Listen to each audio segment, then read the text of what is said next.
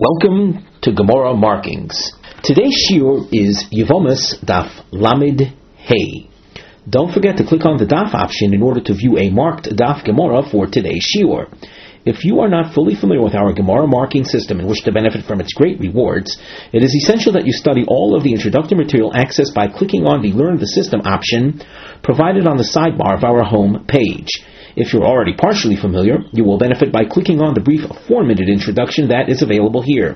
Being that our system is a visual approach to the Daf Gemara, it is recommended that you print out the marked Daf Gemara before the shiur. If you wish to be in touch with us, we can be reached at gmarkings@gmail.com. Please take note that today's shiur begins at the top of Omid Beis, Lamed Hey, Omid Beis. So that if you have in front of you Lamed Hey, Omid Aleph, scroll ahead or turn the page over to Lamed Hey, Omid Beis, the second side of Lamed Hey. We begin at the beginning of the new parak, the fourth parak of Yevamos. You'll notice that we have a number of markings, and on the side of the Gemara, we have a Nosei Mivneh heading. Nosei is a topic, Mivneh a structural note. In this case, we combine the two into one note. We feature a diamond and a double underline. As you can see in the text itself, the words Hacholetz Liyavimto, Hacholetz is highlighted, and later in the Mishnah, Hakoines es Yevimto, one who marries the Yevama. Choletz, one who releases the Yevama through the shoe removal ceremony. Koines es Yevimto, one who marries the Yevama, the brother-in-law who marries the widow, his sister-in-law. Our note reads, Yevama shenimtse smuberes. You'll notice that that's dot underlined in the Mishnah. A Yevama is found to be pregnant. Acharei, number one, shecholatz law. The surviving brother did chalitza. That means he released her. And then she was found to be pregnant. Or shehichnis oisa. The Yavam married her. And then we find that she is pregnant.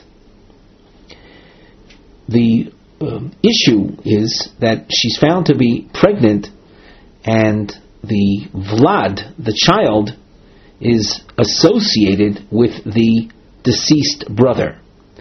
So that if she was released through Chalitza, she didn't need Chalitza in the first place. If she bears a child from the deceased brother, so she was never a candidate for Yibum in the first place. If the Yavam marries her and she is found to be pregnant, and let's say she bears a child, we're talking, of course, in very general terms. Everything we're saying now will be qualified when we get into the Gemara. But if a Yavam marries the Yavama, his sister-in-law, thinking that she is a widow leaving her husband with no children, but here she turns out to be pregnant and he marries her, so she is not fit to be married. She is strictly forbidden because the din of Yibum applies only when no children are left by the deceased. But here the deceased brother impregnated her, and the Yavam in the meantime married her, which is strictly forbidden. So the issue comes up, Ma din kroivoiseha klapov. What is the status of her relatives to him? In other words, the Yavama might have a sister. Can the Yavam, who now finds out that he's not really a Yavam in the sense of being connected to the widowed sister-in-law, so he's not connected to her, can he marry her sister? Is she considered a sister of a chalutza or not? Madin Havlad. What is the status of the child? And that will come up when we discuss the issue of Suffolk. He married her, and it's not clear whether the child is a child of the deceased husband or it's his own child that he had impregnated her. All of these are issues that will come up now in the Mishnah. we begin the text. The top of Lamed Hayomid Beis, Hacholetz Liyavimto. Person releases his Yavama, his sister-in-law, through the shoe removal ceremony, V'nimtzeis Muberes, and then it turns out that she is pregnant, Violda, and she bears a child. The double underlining indicates different possibilities. Bisman Shahavlat Shel Kayoma, if the child turns out to be a child that survives, that lives on, Hu muter bekrovosel, v'hi muteres bekrovov. The chalitza that he did was a 0. She bore a child to the deceased, so she was never a yavama, and as such, the chalitza that she did was of no meaning. Therefore, she goes on her merry way. She was not even bound to him in the first place, because she bore a child to her first husband. She was never bound to the Yavam. Therefore, the Yavam can marry her sister, and she can marry relatives of the Yavam. She can marry the Yavam's son, for example. Velo posla min hakuna. And another point is that since the chalitza was of no consequence, it was of no necessity, therefore she is not labeled a chalutza. A chalutza is a woman who needed chalitza and received it and participated in the shoe removal ceremony. Midrabanan, she's asura to the kuna, but that's where the chalitza was of consequence. Here it was an unnecessary act altogether, so she's not rendered unfit to the kuna. She can marry a kohen. Ein havlat shel kayama. If, however, the child does not continue to live, so that the deceased is not said to have left the child. Only if a child lives on 30 days, that's considered the deceased having left a child. But if he doesn't live on, he's eino shel kayama, he's not lasting. Rashi says he's a nefel. Then the chalitza that she received was a legitimate chalitza. Who asur bekrovosel? He cannot marry her relatives. A person cannot marry the sister, for example, of the chalutza.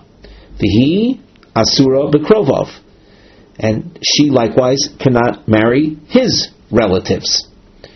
Upasla min hakuna, and the chalitza renders her unfit to the kuna.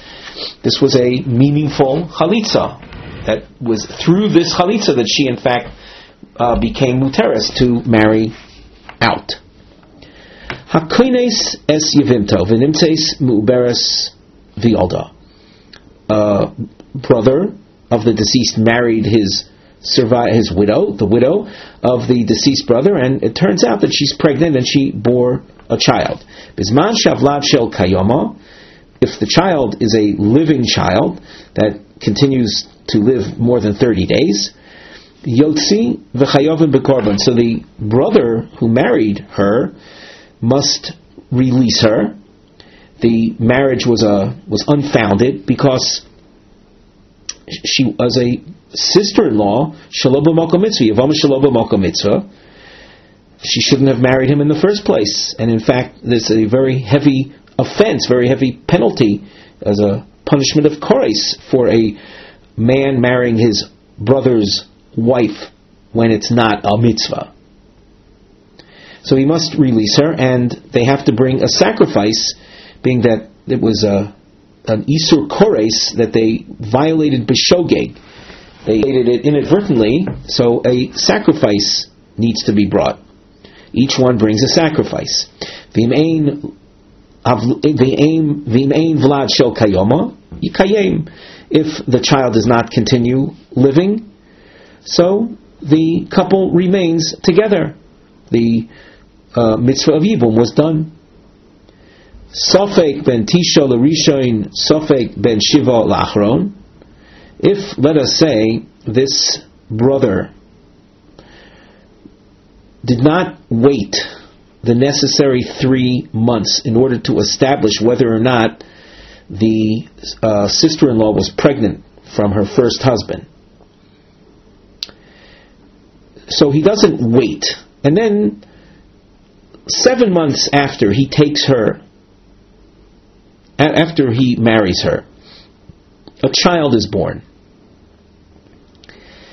Now, that child might be his own son, because a pregnancy can lead to a birth after 7 months. But, again, he took her, let us just say immediately, he didn't wait the necessary 3 months. It might be, though, that he married a woman who was pregnant already, 2 months pregnant. So that 7 months after he marries her, it might be a 9-month pregnancy, a child of the deceased brother. So in a case like that, the Mishnah says the brother, the surviving brother that did Yibum, that took her in, Yotzi, he must separate from her, because it could be that this is the child of his deceased brother, a 9-month pregnancy. V'havlad kosher.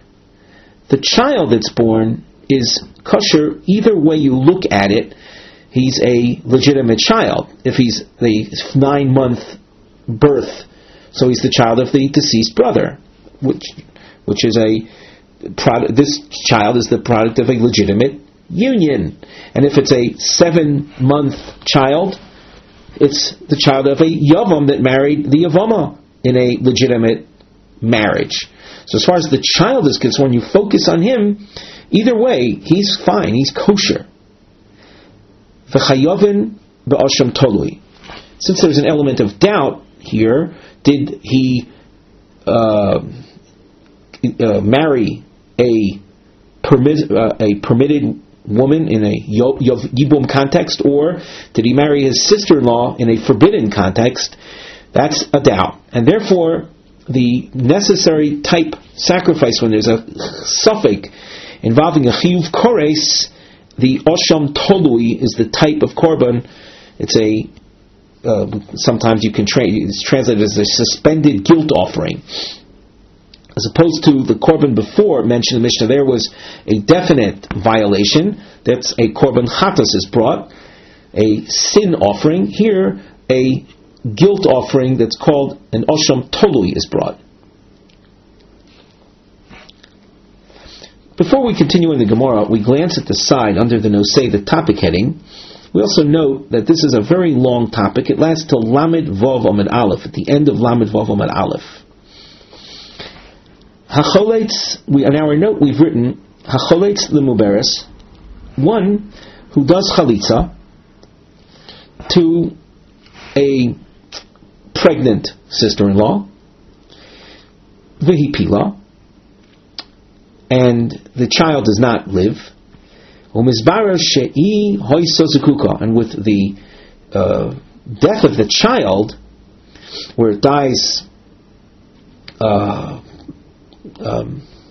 as a miscarriage, so it turns out that she was zekuka, she was really bound to him. So he did chalitza with a pregnant sister-in-law, but the child does not make it. The child is a miscarriage. Ha'im chalitza zu ho'il oi loi. Is this an effective chalitza or not? Machloikis Rabbi Yochanan v'Reish Lakish.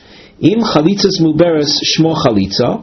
We'll see a controversy between these two great Amoraim, Rabbi Yochanan and Reish Lakish. Is that type of chalitza effective? V'im bias muberes shmo bia.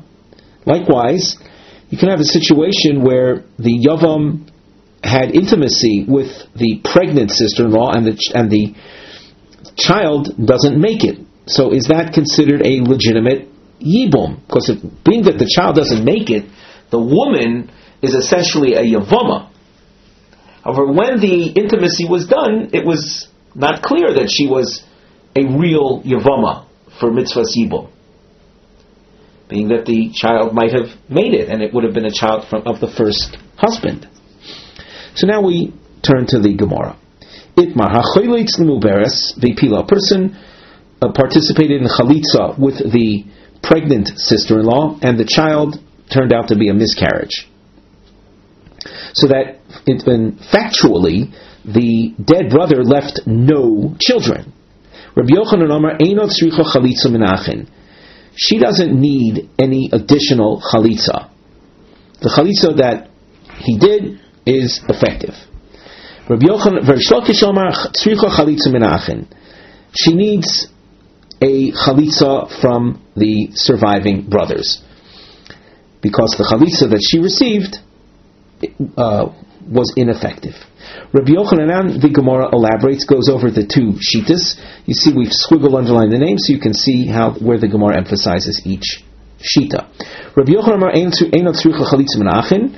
Rabbi Yochanan says, as he said, she does not need an additional chalitza. Chalitzas muberes shma chalitza, ubias muberes shma bia. The chalitza done with a pregnant woman, pregnant sister-in-law, or the intimacy that was done in order to marry her, though she was pregnant, is considered effective.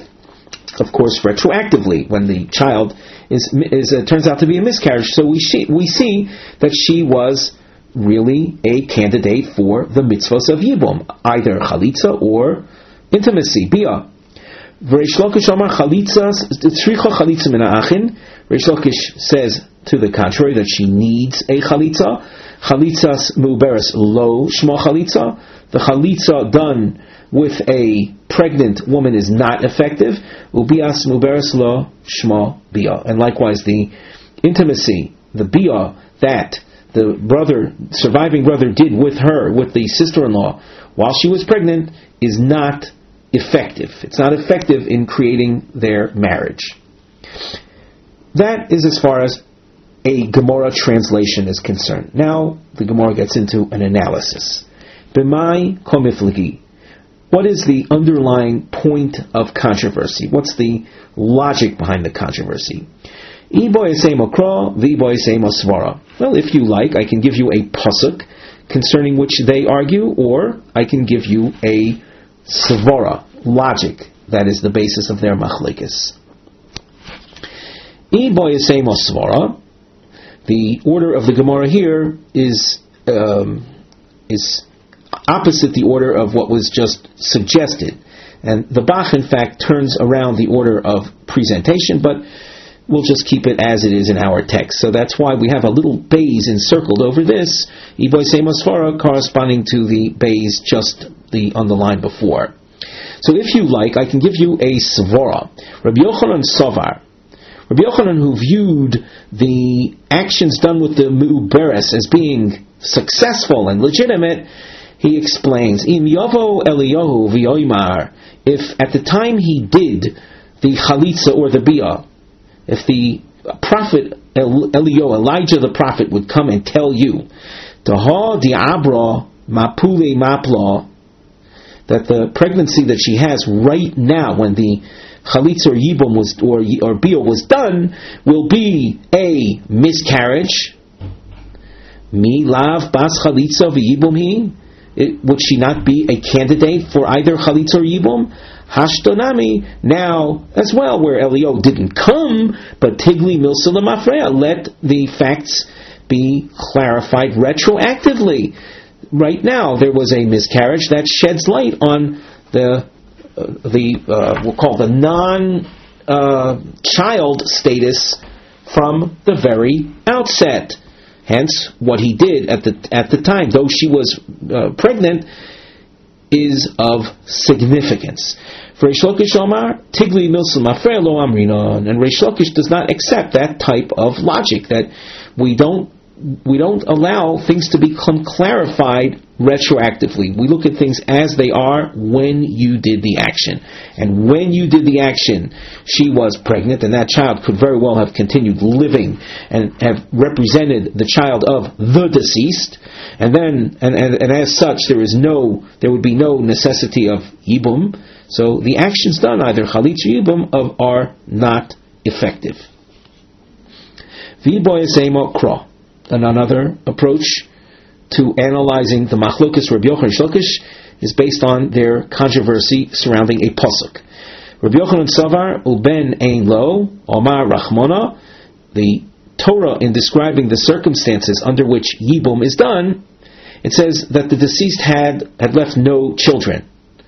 V'ha leslay, facts are, she miscarried, so he has no children. The deceased left no children because the pregnancy that she had from the first husband ended up as a miscarriage. So that the Torah would sanction the bia or chalitza done. For Reish Lakish Savar, Reish Lakish approaches this pasuk and says, "Uben ein lo" means ayin alav. You look into, analyze the situation.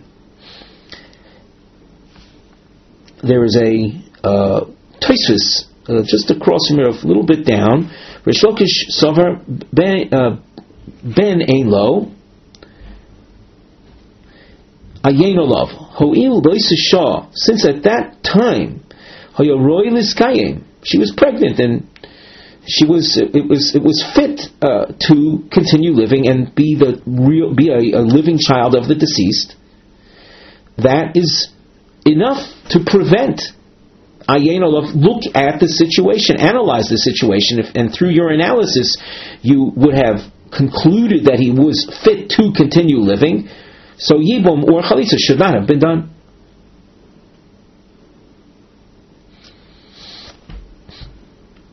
Let us turn back to the Gemara. Here we have some structural notes to take care of. You notice triangles, and if you scan ahead, you'll notice at times the triangles appear in opposite directions. And if you look down the space between the Gemara and the Tosfos text, the right-hand side of the Gemara text, you'll notice that we have some numbering and lettering, 1 aleph, and then bays, the inverted triangle around the bays, 2 aleph and bays, also with the same phenomenon of inverted triangle, and an inverted number 3, inverted triangle around 3. What are we to make of these markings? On the side, you have the mivneh, the structural note, where the triangle appears point facing up. Those are kushas Reish Lakish. Those are questions on Reish Lakish. The inverted triangle are kushos al Rabbi Yochanan. So number 3, for example, is a question that we're going to be raising against Rabbi Yochanan. And we also note sim leiv, means pay attention. Sheba number 1 and at number 2, yesh shnei lishonos ika di amri. In versions number 1 and 2, the Gemara presents a second version of the respective questions. You'll see it's similar material, just presented in an opposite fashion.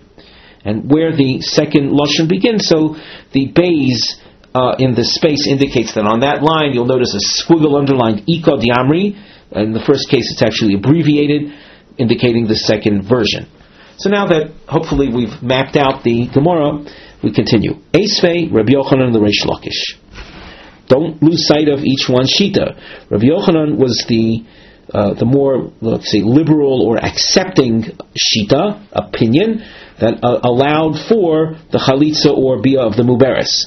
So he asks on Reish Lakish, Eisvei Rabbi Yochanan Reish Lakish.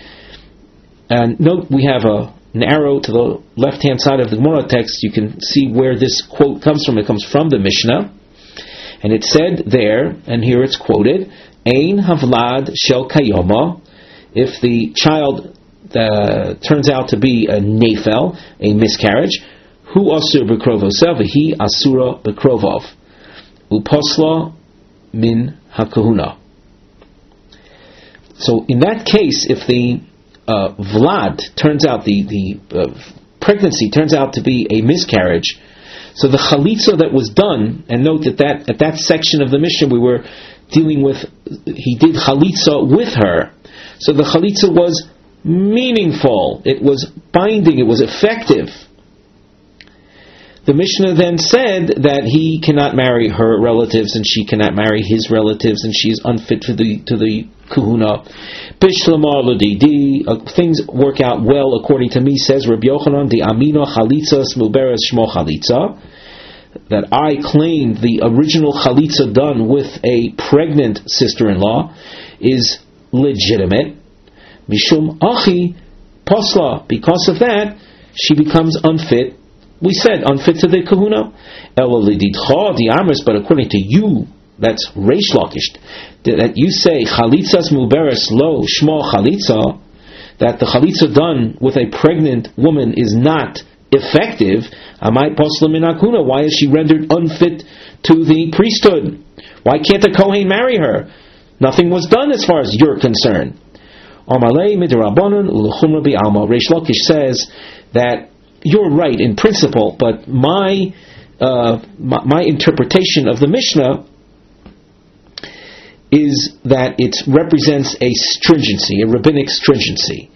That, let me say that again. According to Reish Lakish, when I said you're right in principle, in other words, what you, Reb Yochanan, said concerning my shita, that she should really be muteres to the kuna, yes, what you're saying about me is right. I say that in principle, she should be muteres to the kuna. However, the Rabbanan imposed a stringency, and as a result, the Mishnah reflects the stringency and renders her unfit to the kuna, even though it was technically speaking not a legitimate chalitza.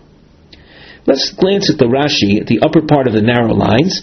Midurabanan ulechurma dilma osi lemishri chalutza lekuna. If we allow her, this woman who did go through the chalitza ceremony, and if we allow her to marry a kohen, people will think that in general chalutzas are mutaros to kahuna, that women who participate in chalitza are allowed to marry kohanim.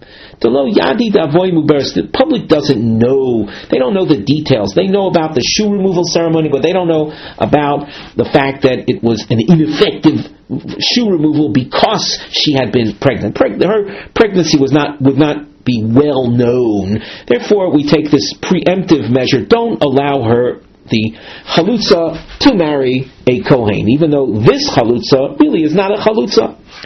Iko the Amri. Now the opposite version, an alternative version, Itzvei Reish Lakish to Rabbi Yochanan. Reish Lakish in this version takes the offensive. Reish Lakish, again, he's the one that says that the chalitza, the bias muberes, is not effective. So Reish Lakish asks on Rabbi Yochanan, Ein havlad shel kayoma.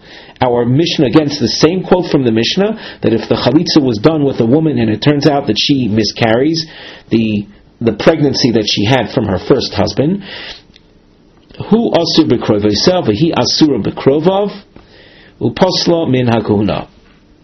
The Mishnah ruled that she is she's viewed as having had chalitza. Things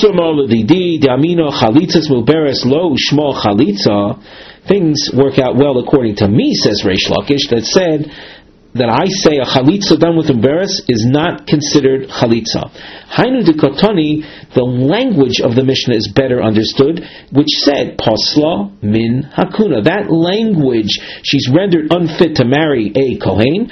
L'chumra, that's an expression indicating a mere stringency, not letter of the law. V'lo kotani, it doesn't say in the Mishnah, it doesn't say eino tzricha chalitza min ha'achin. It doesn't say she doesn't need chalitza, because she really does need chalitza from the surviving brothers. But according to you, that it's considered a full-fledged chalitza, the language should have been eino tzricha chalitza min ha'achin miboya lei.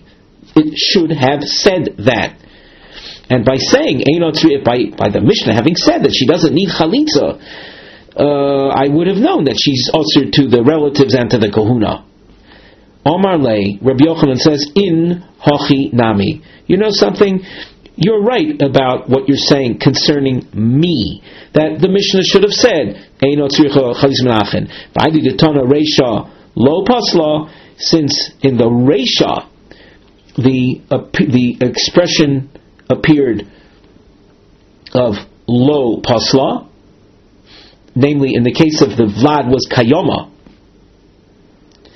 where the child lived, hence the deceased really did leave a child, and the chalitza that was done was of no necessity. And there, the language of the Mishnah is, she's not rendered unfit, and the language had to be like that. She's not unfit to the kuna. she's totally muteres. She's ksheira. She's allowed to the kuna. So the reisha that used the expression lo pasla, tana, seifa, pasla. So the Mishnah in the seifa, in the case of ein havlad shel kayama, uses the lashon pasla. Even though, as we said, it could have maybe more accurately said einot tzricho chalitza min ha'achin. But once again, just to repeat, since the Reisha used the expression lo pasla, Mishnayos often like to maintain a similar language structure, so the Seifa used the expression pasla. Eisvei Reb Yochanan l'Reish Lakish. Reb Yochanan, who once again said that chalitza or the bias muberes is binding, is significant, it takes hold.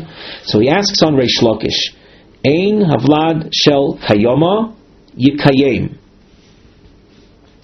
This is in the case, and you might want to note that we have a reference to where this quote comes from above, in the case of the kones es yivimto. Notice we have a little star in the space to the immediate right hand side of the Gemara. So you see, in the case where he took her in, and the child did not continue living, the Mishnah says yikayem. They continue because I held, says Rabbi Yochanan, that the bia, the intimacy, the consummation of the marriage through intimacy, when it turns out that the child is a miscarriage, so the deceased left no children, so the yibum, the intimacy done in brother-in-law taking in as the widowed sister-in-law, was a legitimate marriage. So he continues living with her. Bishlam aladidi, the Amino, Rabbi Yochanan says that things work out well according to me, that said chalitzas veres shel chalitzo bias veres shma bia. Notice we dashed underline bias veres shma bia, that because here we're dealing with that issue, the issue of his having taken her in, having had intimacy with her, and it's considered a legitimate bia. Mishum hachi katani, therefore the language of the Mishnah is yikayem. Now let's just glance at Rashi where the star appears. Hainu de katani yikayem. Rashi says the lo matzrich bia li achar shepila. There's no requirement of an additional intimacy. In other words, the word yikayim simply means maintain. He can maintain her as a full-fledged wife. No additional bia is necessary to consummate the marriage.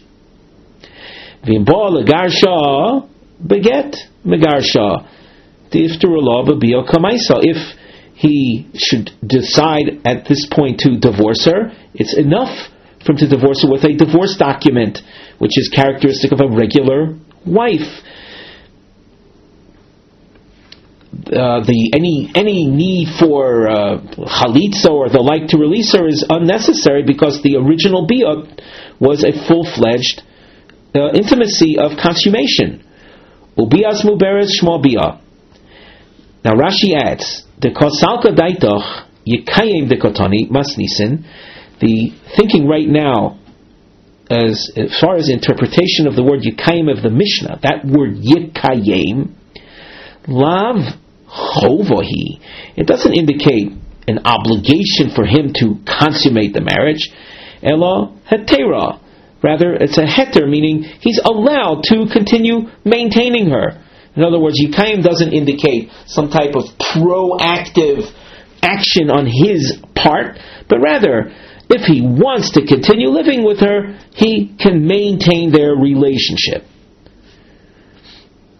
So that's the thinking right now, that the word yikayim means that there's nothing obligatory here. Rather, it's a heter. Mishum the Tana Reisha, since in the Reisha where it said im avad shel kayoma, it said yotzi. There the language was he must get rid of her. That's obligatory if the child continues living, because that's the child of the deceased. So in the Seifa, we'll say the opposite term is used but it indicates a heter. It doesn't indicate an obligation. And that's the word yikayim. Let's continue then in the Gemara. Rabbi Yochanan continues with his question on Reish Lakish. He says, but according to you, Reish Lakish, that said, Chalitzas muberes lo shmo chalitza, ubias muberes lo shmo bia, the intimacy with a pregnant sister-in-law is of no consequence, it's ineffective. And then the child turns out to be a miscarriage. The language should have been, he should go back and repeat the intimacy in order to consummate the marriage. But it doesn't say Yachsor v'yibol v'yikayim. Reish Lakish responds, my yikayim. What does the word yikayim really mean? It means Yachsor v'yivol v'yikayim. The losagi belav hochi. Rashi says, the losagi belav hochi, the lo miftara below bia li'achar shepila. She's not released by, she's still bound, the mitzvah hasn't been done without, in fact, a second bia after the miscarriage. The lo yachsor v'yivol, if he doesn't do a second act of intimacy after the miscarriage, lo motzi l'miftara beget, he can't release her, he can't send her away with a divorce document. A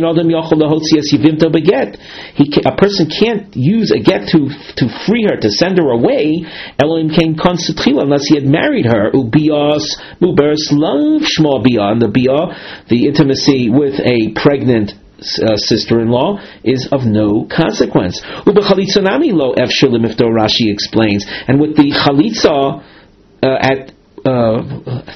also he can't release a hoyol umikol makom bo aleha. This is a very interesting point. Reish Lakish is acknowledging that the bia that he did, we'll call it the ineffectual bia, is not totally ineffectual. It did something. It did something so that the chalitza done with her now would not be sufficient, because he did take her in, so that the taking in, the bia, the intimacy they had some effect, so that in fact the Mishnah, when it says Yikayim, is basically instructing him, you have to have intimacy with her again. And that's what is meant by the word Yikayim. And this explanation is in contrast to the way we explained Rabbi Yochanan and the word Yikayim. With regard to Rabbi Yochanan, he took it to mean that he has a heter to continue living with her. According to Reish Lakish, Yikayim means he must do something proactively. He must have intimacy with her again after the miscarriage. Otherwise, there's no way of him releasing her, freeing her. As we said, a get isn't going to work because she isn't his full-fledged wife. Chalitza is not going to work because, after all, he did do something. He did bia, which creates a level of bonding where chalitza is no longer going to be effective as the sole means of release. So Reish Lakish, in this version 2 Aleph, he answered the question that was posed against him. We continue. Ika di Amri Eisvei Reish Lakish to Rabbi Yochanan. Reish Lakish attacks Rabbi Yochanan. Reish Lakish holding that chalitza bias muberes is ineffective. The Mishnah said, Ein havlad shel kayama yekayim. That if the child turns out to be a miscarriage, so it said Yikayim. Bishlam Alidi, Reish Lakish says things work out well according to me. The Amina that said, I said chalitzas muberes lo shma chalitza, bias muberes lo shma bia. Hainu de katani Yikayim. Since the original bia that he did with the widow was not effective, the Mishnah is telling him Yikayim equals Yachsor v'yivol v'Yikayim. He has to have intimacy with her again. The losagi belav hochi. It's not enough any other way without a second bia, as we saw before in the Rashi. But according to you, that the intimacy was full-fledged. Rotza yoitzi, rotza yikayem meboyalei. The language of the Mishnah should have been, if he wants, he can get rid of her, he can send her away with a get. That's rotza yoitzi. If he wants, he could have used a get because he acquired her in a full-fledged marriage. Or if he wants, yikayem, if he wants, he can stay with her. Again, expressing something optional. But the Mishnah didn't speak like that. So Rabbi Yochanan responds, in hochinami. In truth, the Mishnah could have presented the situation like that. Since the bia was a full-fledged bia, if it's a full-fledged wife, then to him, he can exercise either one of these paths. But since the Reisha, when the child turned out to be living, and he had to get rid of her, he had to send her away, in contrast, again, it's a linguistic consideration, the Mishnah was terse, simply to reflect to present a reflective type expression. The Reisha is saying Yotzi, so in the contra expression, Yikayem. Meisvei. Here the Gemara itself raises an objection to Rabbi Yochanan's approach. Rabbi Yochanan suggested, I know we're repeating this again, but it's sometimes confusing for some, all these different shitas. So Rabbi Yochanan represented the opinion that chalitza and bia of a muberes is effective. So now we have this Tanaic source. Hakoines is yevimto, v'nimtseis muberes. A man married the sister-in-law, and it turns out that she's pregnant. Harei zu lo tinose tzarasa. The deceased brother left, in addition to the Yevama, there was a co-wife, another wife. The co-wife, in the case that the one who participated in Yibum turned out to be pregnant, so the Mishnah says that the co-wife should not marry. And let's just skip the bracketed section momentarily. Shema loy yehei havlad ben kayoma. The child might end up being a miscarriage. And if it's a miscarriage, so then the widow and the tzara are bound.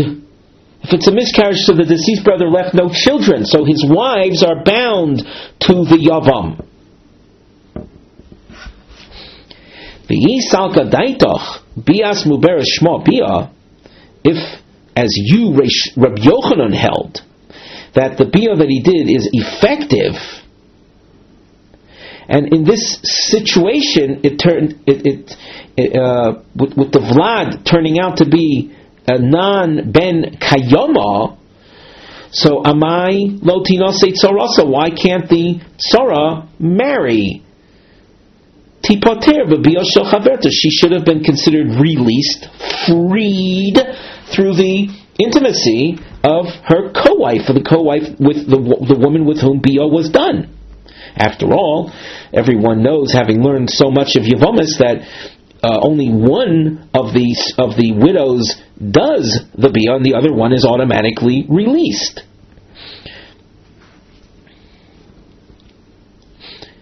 That's the question.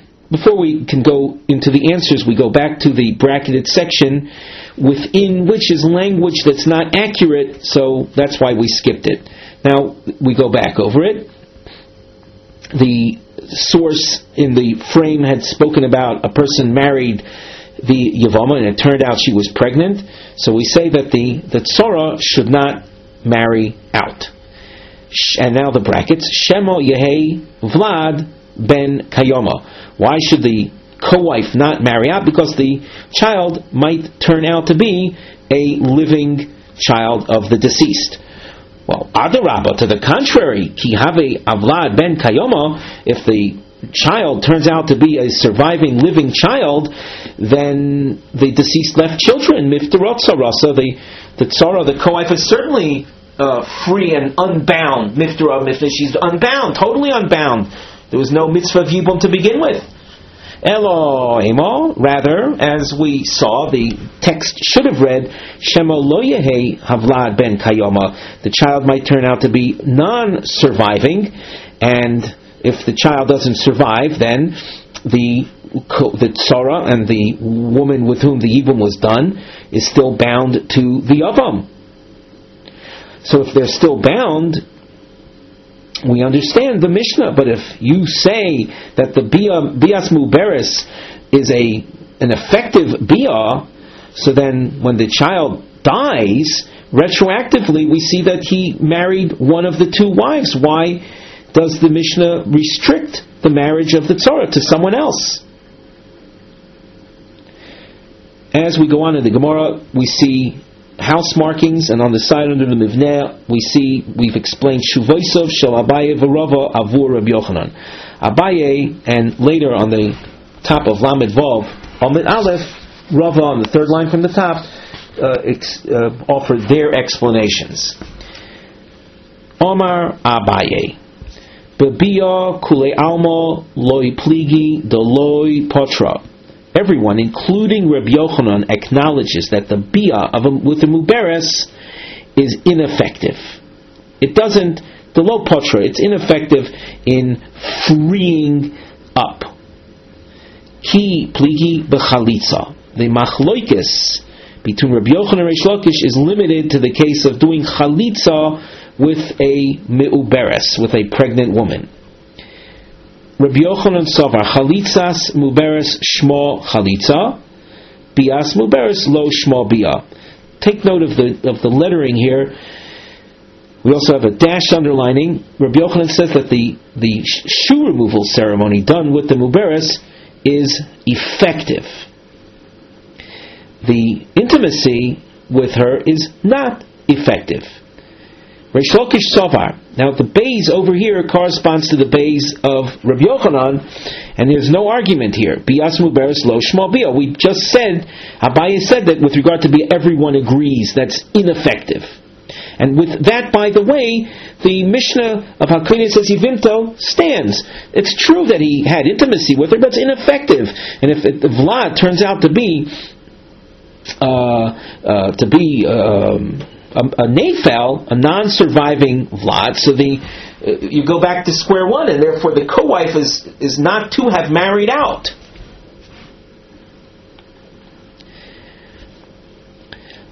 So the machlokis that we see here is only between Rabbi Yochanan and Reish Lakish, concerns chalitzas muberes. And the Mishnah that was quoted in the inverted triangle number 3 was not dealing with a case of chalitza whatsoever. Omar le Rava. Rava says to Abaye, Abaye's explanation of Rabbi Yochanan. We're focusing now on Abaye's explanation. What was Abaye's explanation of Rabbi Yochanan, by the way? That there's a split between chalitza as being shmo chalitza versus the bias muberes being lo shmo bia. So Rava asks on Abaye's explanation of Rabbi Yochanan monavshach. Either way, you look at things. Bias muberes shmo bia. If the intimacy with her is effective, then chalitzas muberes shmo chalitza. Then the same should be said with regard to chalitza. The bias muberes lo shmo bia, if it is as you are saying, that Rabbi Yochanan and Reish Lakish both hold that bias muberes is not effective, then chalitzas muberes nami loy shmo chalitza. Then the same should have been said with regard to Rabbi Yochanan's stance on chalitza, that the chalitza with the pregnant woman is not effective.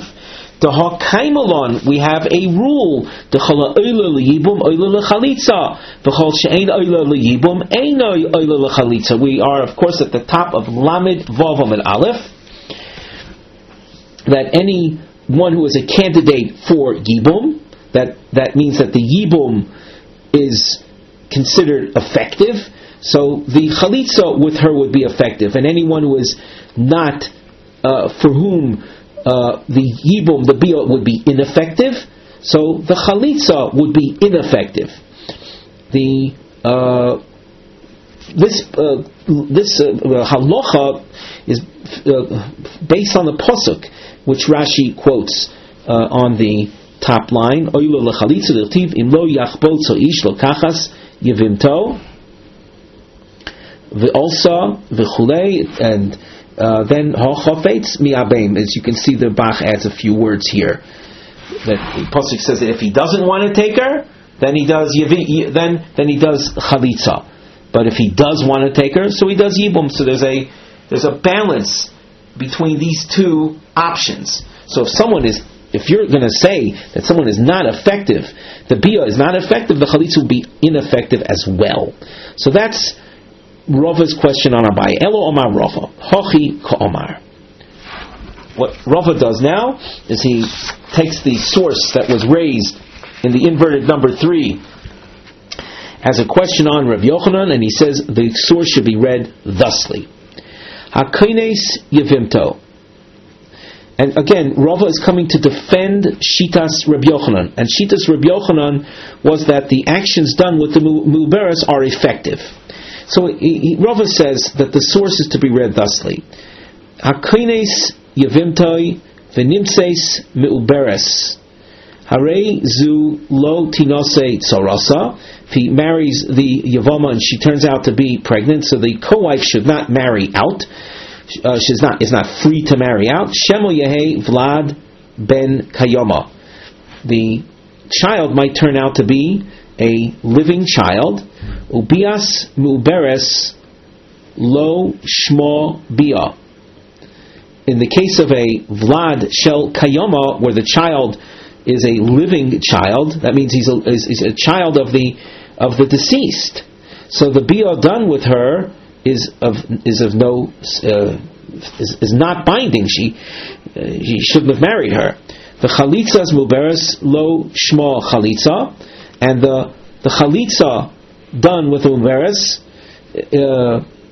is of no value. Again, we're talking about a case where the Vlad is a ben kayoma, where he's a child of the deceased, so that the chalitza would be of no significance. Chalitza would not have been necessary. Now, as far as the tzora is concerned, v'havlad eino poter ad sheyetze lavir ha'olam. The Vlad, the birth of the child, doesn't poter, it doesn't release until it is actually born. So with that we understand why the source had said Harei zu lo tinose tzorasa.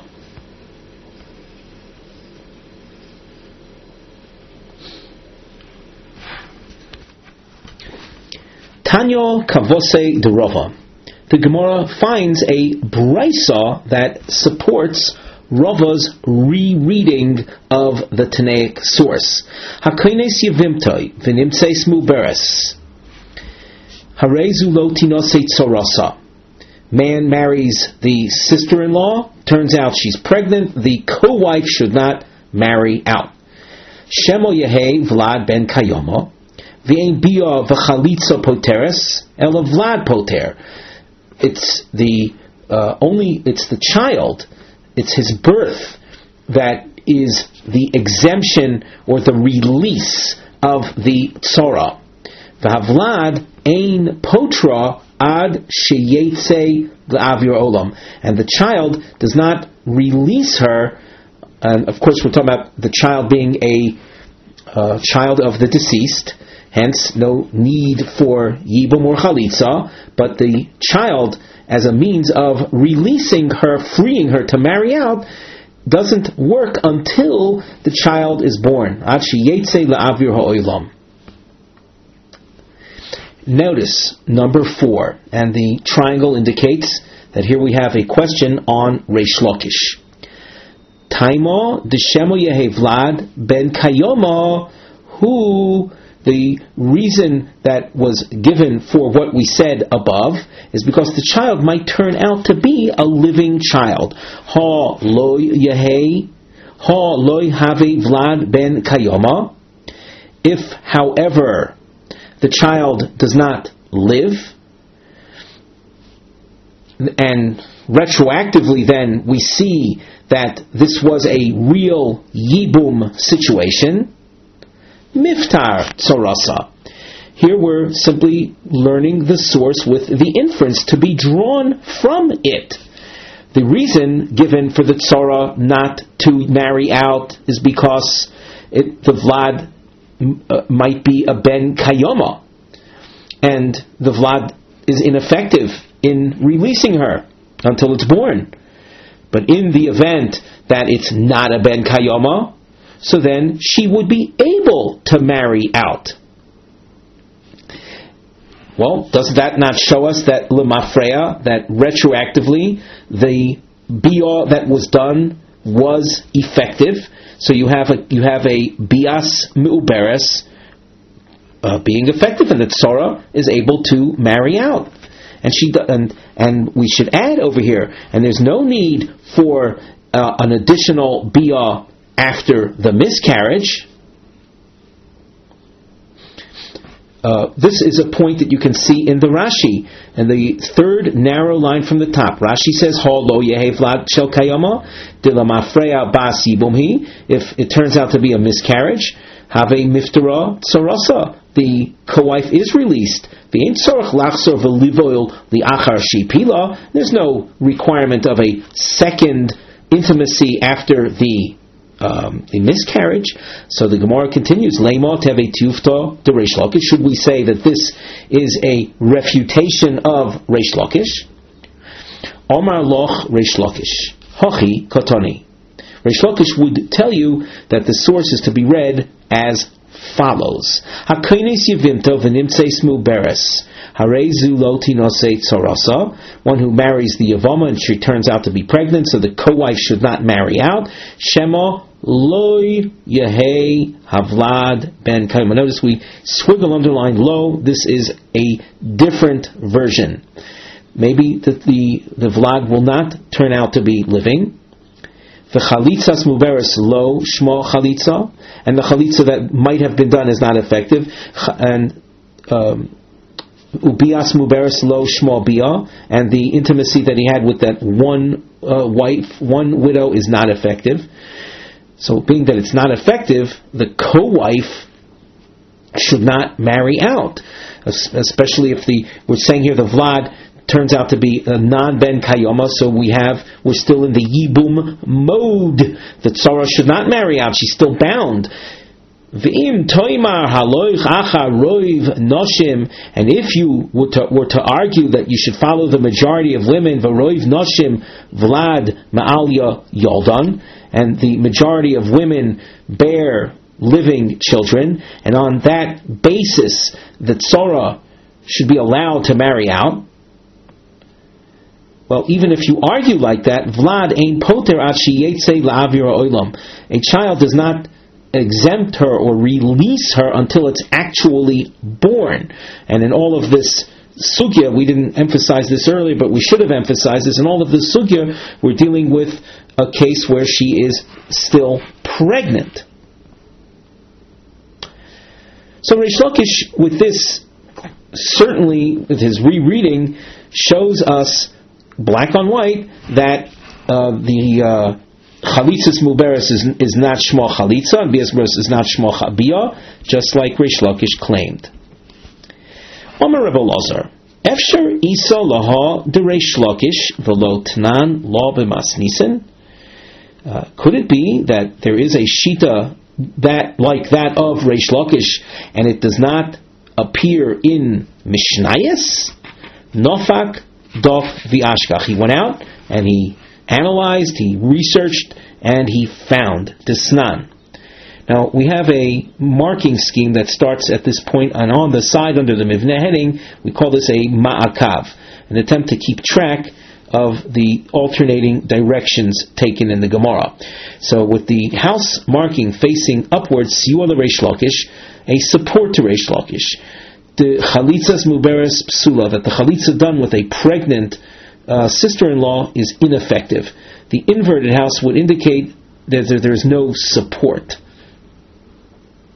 When we read this Tanaic source that's coming up now, we'll then notice some double underlining. Those are shlavim limtso habasis l'shitas Reish Lakish me'amokar, attempts to find a basis for Reish Lakish from the source. So what does Rebbe Elazar find? He finds a Mishnah. It says, Ha'isha shaholach baila v'tzarasa lemedinas hayam. A man who did not have children, a man who he happened to be married to 2 wives. So he and one of the wives went abroad. Uba'u v'omru la meis balech.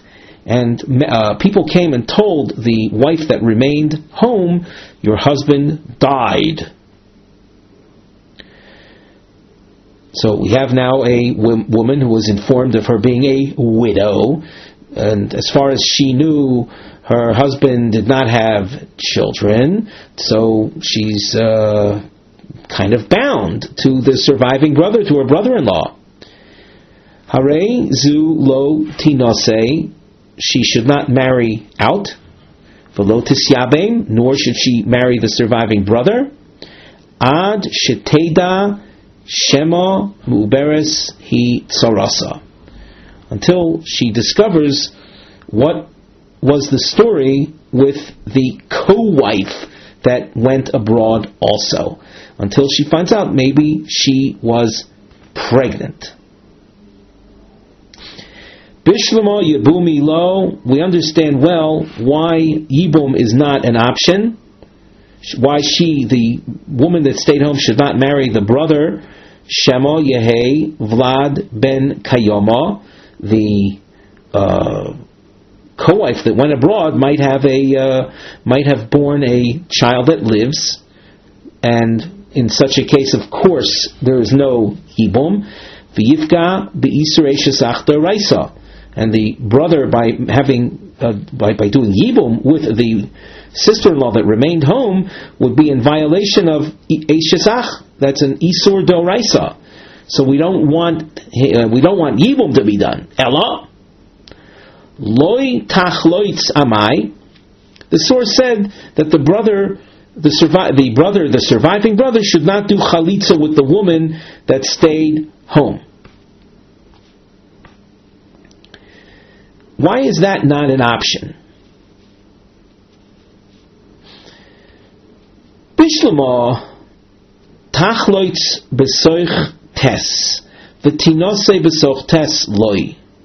I understand a position that would say that chalitza within 9 months. 9 months is the time of a pregnancy and subsequent birth.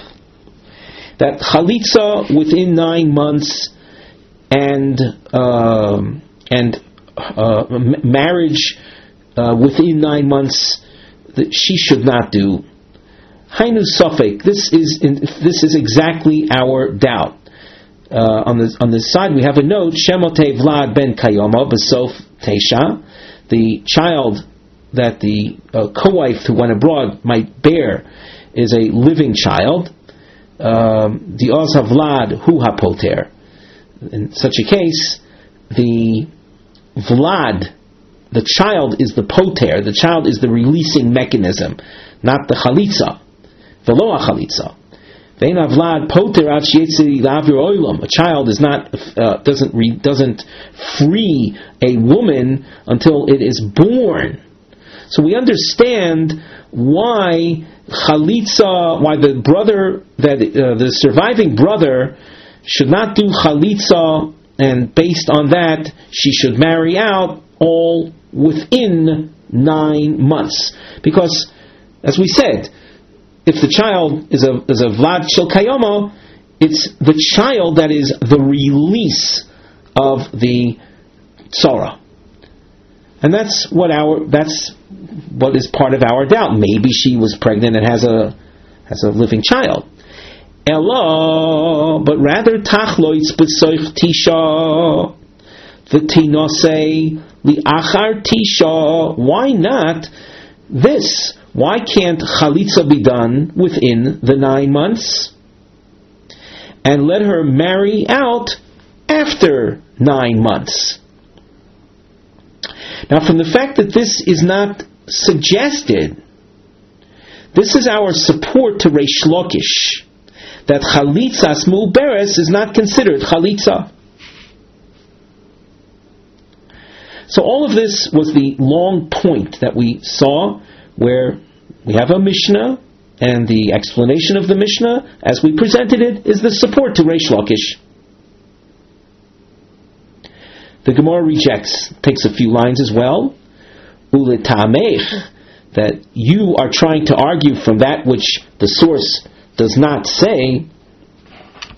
We should take a look, by the way, at Rashi, a few lines under the Gemara text, 4th line under the Gemara text, Uletamech, itaimo deloi tachloitz, mishum, if the reason for the non-chalitza is because of mishum sofek muberes sarasa b'shas chalitza hi, because she might, the tzara that went abroad might have been pregnant at the time the chalitza is done, so tachlotz liachar tisha, let chalitza be done after the 9 months, and then there would be no problem of a chalitzas muberes. 9 months went by since you heard that the brother died, so she couldn't be pregnant from that brother. The hashta vanai lav muberesi v'tinose umay taimo kotoni ad sheteda. Why does the source say that ad sheteda v'afilu l'soif kamashonim, even if it's a matter of many years that would have to go by? So now we go back to the Gemara text. Rabbi Yochanan would respond that if you're going to try to bring a support to Reish Lakish from the source, that it didn't say let chalitza be done within 9 and marrying, and then the widow that stayed home would marry out after 9. Uletamech tachlotz v'tinose liachar tisha. Why not have the chalitza done and her marrying out after 9 months? Why does it say in the source ad sheteida shemo muberes, which is mashma that she has to wait even years? Elo bar mino tehahi. So Rabbi Yochanan would go on to say that besides that source, in other words, forget about that source so as a problem. If chalitza would have been done, and it turns out that the child, that the deceased had a child, and it's the child that really was the reason for her exemption, the Abaye barovu the Rav Chinano bar Abaye the Amri Travayu Shemo Yehevlad ben Kayoma. In that particular case where they went abroad and the co-wife actually did produce a child for the deceased brother, and the child continued living, then the chalitza that would have been done by the brother and the sister-in-law that remained home would have been an unnecessary chalitza. V'nimtza atomatzricha cruz l'kahuna, and that would necessitate an announcement to the world of Kohanim that she is not a chalutza because a child was born. So we don't want to have a chalitza done that will turn out to be unnecessary, and in order to make it clear that she is not a chalutza, we have to announce that to the public. We don't want to do that. So the Gemara asks, so why not? Why not do that? In other words, what have you got to lose, so to speak? Let them let chalitza be done after 9 months, and let her marry out, and if it turns out that a child was born and that the chalitza was not necessary, we'll make an announcement to the kuna that she's kashera to the kuna. The Gemara answers, Dilma ika inish dehave b'chalitza v'lo have b'achroza. There might be people that were present at the time of the chalitza and they don't hear the announcement. And if she ends up marrying a kohen, because, well, we know that the chalitza was really not necessary, but people don't know that because they didn't hear the announcement. V'yosi l'meimar, people will think, v'yosi l'meimar kashari chalutza l'kayin, that a chalutza is muteres to a kayin. They're not having heard the announcement that her exemption was based on the fact that a child, ben kayoma, was born. Omar le Abaye. Take note, of course, of the direction. This is a point to show that we're not going to support Reish Lakish. Abaye says, "Midi lo tachloitz v'loi tisyabem kotoni."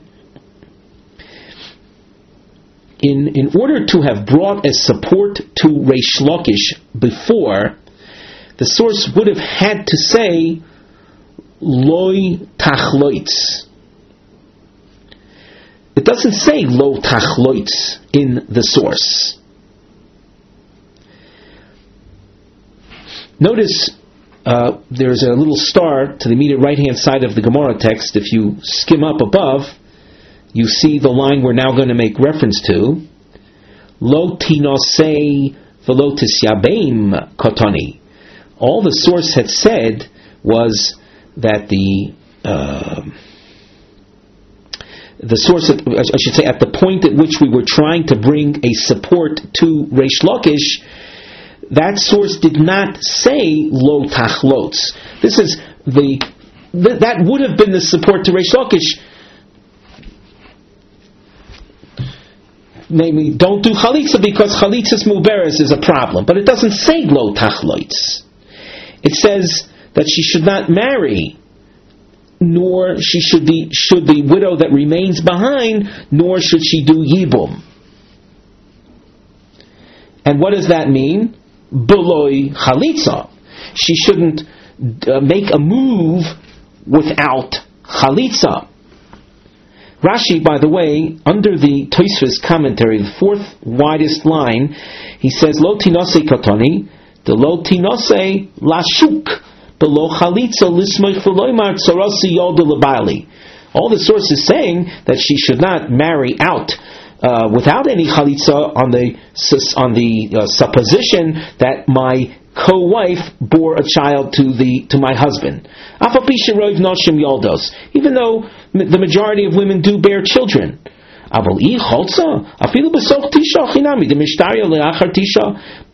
if chalitza would have been done within 9 months, and she would wait till after 9 months, the bias muberes v'chalitza sa shma biya v'chalitza, just like Rabbi Yochanan says.